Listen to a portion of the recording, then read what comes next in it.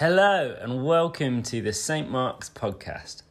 Whether you regularly join us at church on Sundays or you're joining us for the very first time, we hope that this week's talk inspires you and draws you closer to Jesus. As Jesus went on from there, he saw a man named Matthew sitting at the tax collector's booth. "Follow me," he told him, and Matthew got up and followed him. While Jesus was having dinner at Matthew's house, many tax collectors and sinners came and ate with him and his disciples. When the Pharisees saw this, they asked his disciples, "Why does your teacher eat with tax collectors and sinners?" On hearing this, Jesus said, "It is not the healthy who need a doctor, but those who are ill. But go and learn what this means. I desire mercy, not sacrifice. For I have not come to call the righteous, but sinners." Thanks be to God.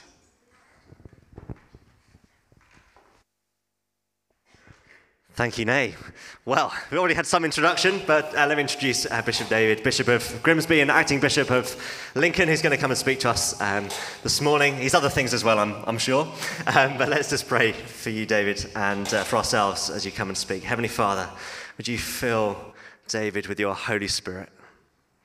Lord, as he speaks this morning, Lord, I pray that you'd give him a sense of discernment to see what you're doing. Lord, give him boldness and courage as he speaks your word. And Lord, for each of us, we pray, soften our hearts, ready to receive from you and respond with our lives. Amen. Thank you, Matt. It is really good to be back on home turf again. I love that first verse from the reading that Nay has just brought to us. As Jesus passed on from there, he was in Capernaum. He was in his hometown. As Jesus passed on from there, says Matthew, he saw a man called Matthew, possibly the same man, sitting at the tax booth. And he said to him, "Follow me." And he rose and followed him. "Follow me." And Matthew responds.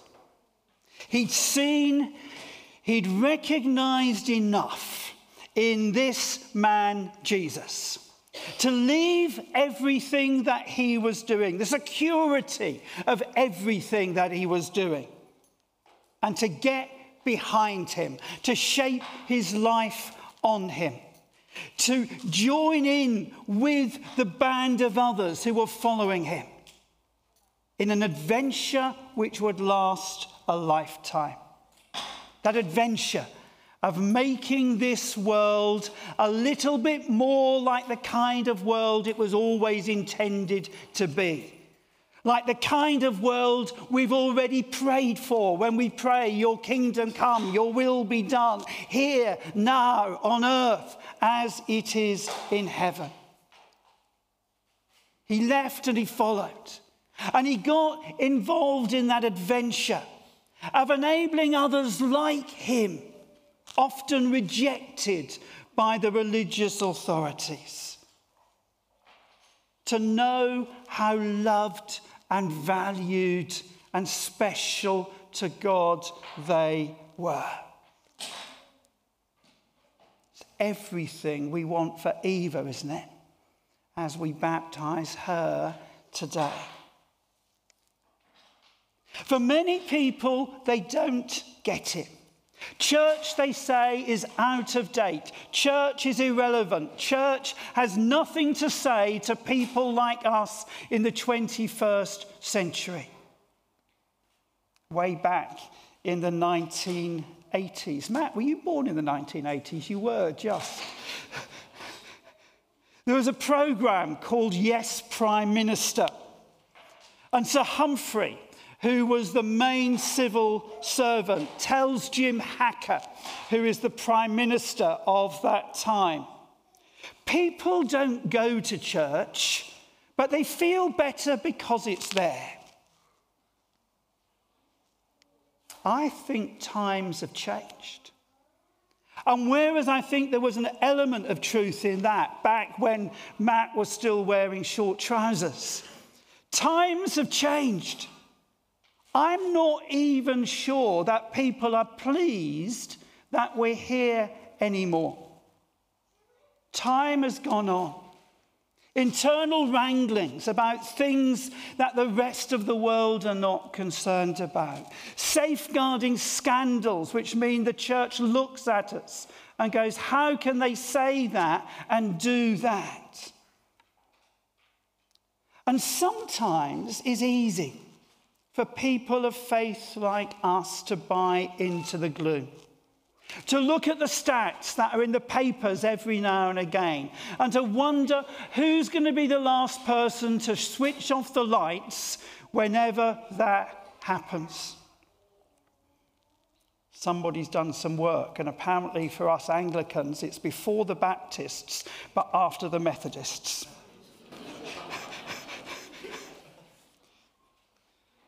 Same article had worked out what they call the R factor, the replication factor of the church.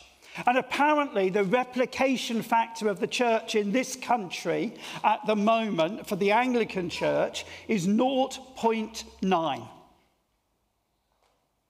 Now, to have a replication factor less than 1 is good if you're a nasty little virus like we've just lived through. It is disastrous if we are the people who are charged with making known the good news of what Jesus has done for all people to the people of our communities. It is disastrous if we are the people who are charged, as we are, with being what somebody has called God's adverts in his world. God's adverts, breaking into his world, showing what God is like, showing what this world can be like, showing how loved each of us are. It's disastrous if we're the people who are charged, as we are, with inviting those people to receive the banquet, the rich banquet, that the God who loves them has for them. And that is the call of St. Mark's. That's why I'm delighted to be part of the St. Mark's family. Is why the diocese has chosen to invest rather a large sum of money and trust it to Matt.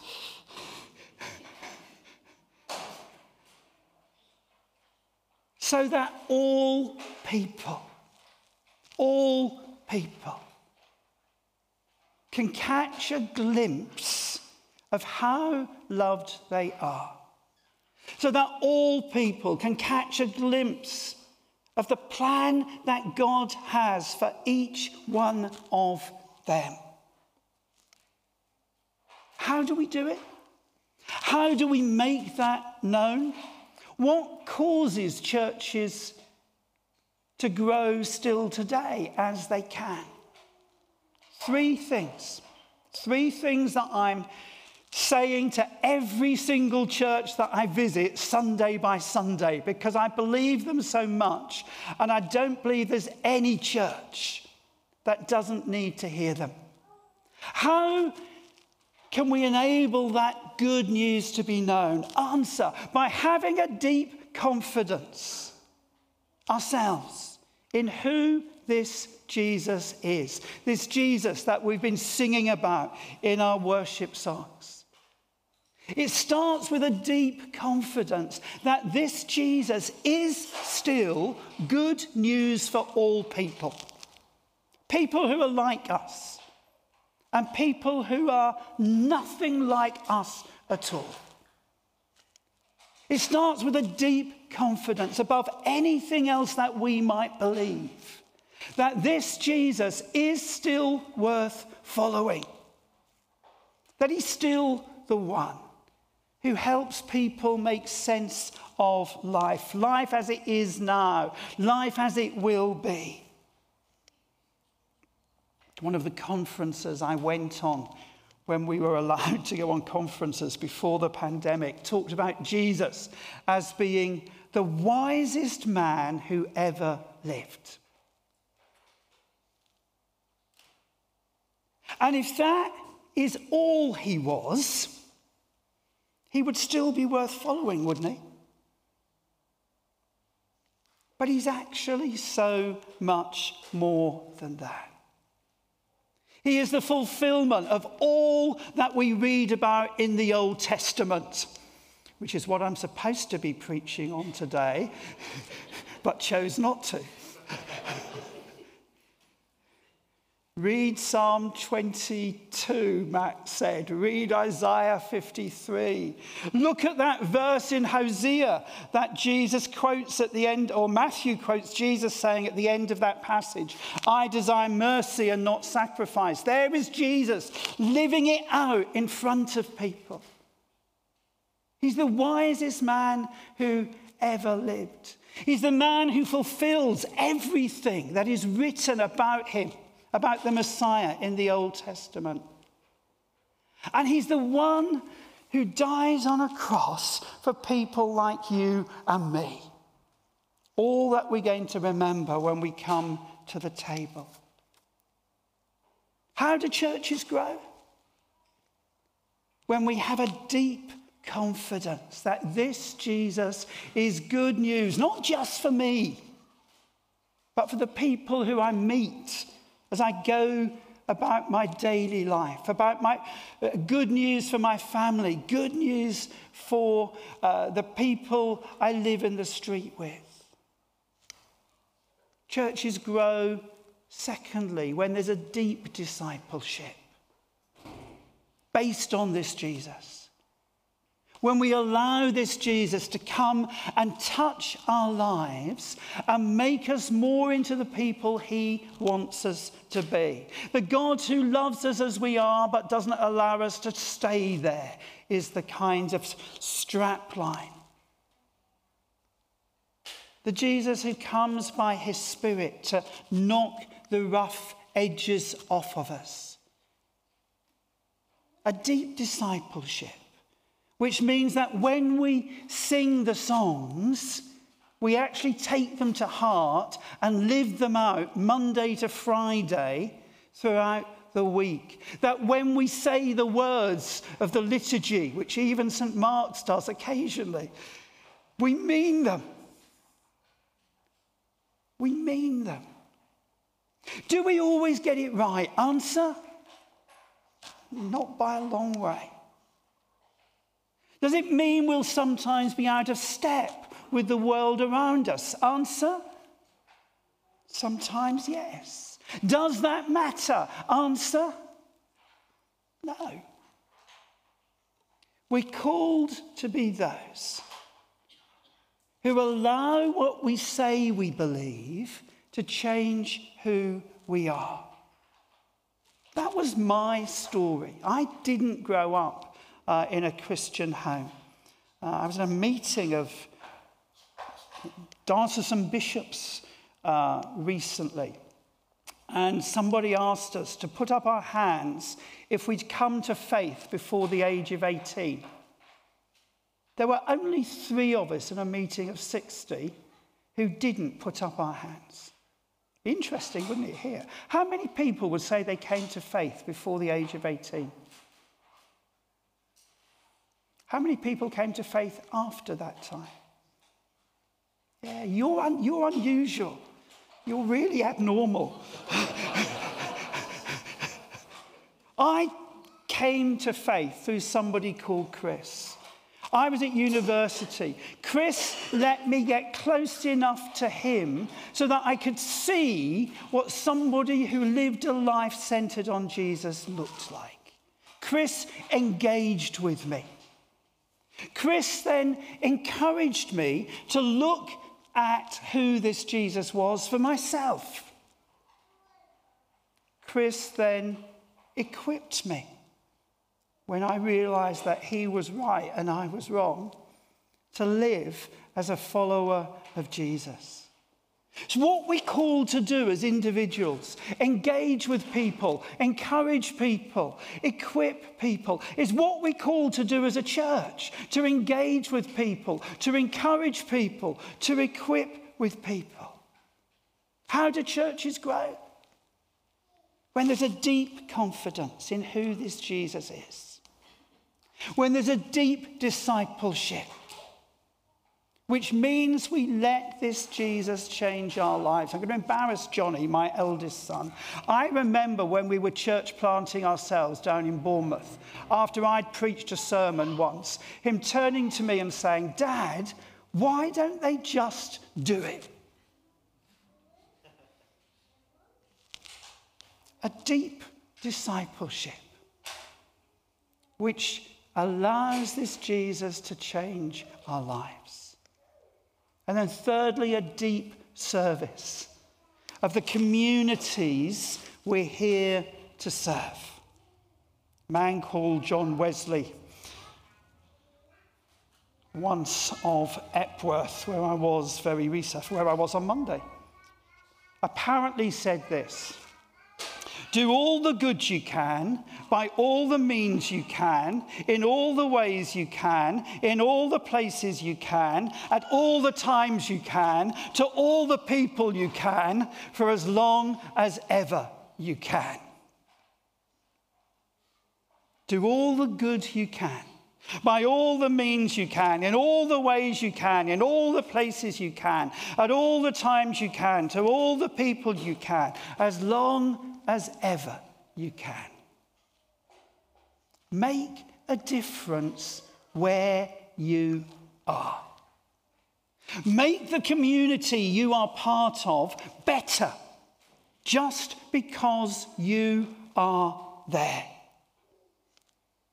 And we're supposed to do that as individuals, wherever God takes us to on those most important days of the week, Monday to Saturday. And we're supposed to do it when we meet together, because there are things we can do together that we can't do by ourselves. We're supposed to look at the world around us and see the needs, and there are lots. We're supposed to look at ourselves and see the gifts that God has given to us. And in a group like this, that is huge. A huge array of gifts and talents and abilities. And then we're supposed to try and match those things up. Doing the things that we can, this is another one of my mantras, people have heard me say this before. Doing the things we can, not fretting about the things that we can't. There's so much that we would love to do that we're not able to do because we haven't got the resources, and we can be paralyzed by that. But there are a few things that we will be able to do. And we'll be able to do really well because God is with us in those things. That, sisters and brothers, is what we've baptized Eva into. That's what we want to see for her as she grows up to become the woman of faith that we pray for her. That's the call on our lives, to live faithfully and confidently and joyfully in response to what we know to be true. To faithfully, confidently, joyfully live as good news, sharing good news, being good news to the people we live amongst.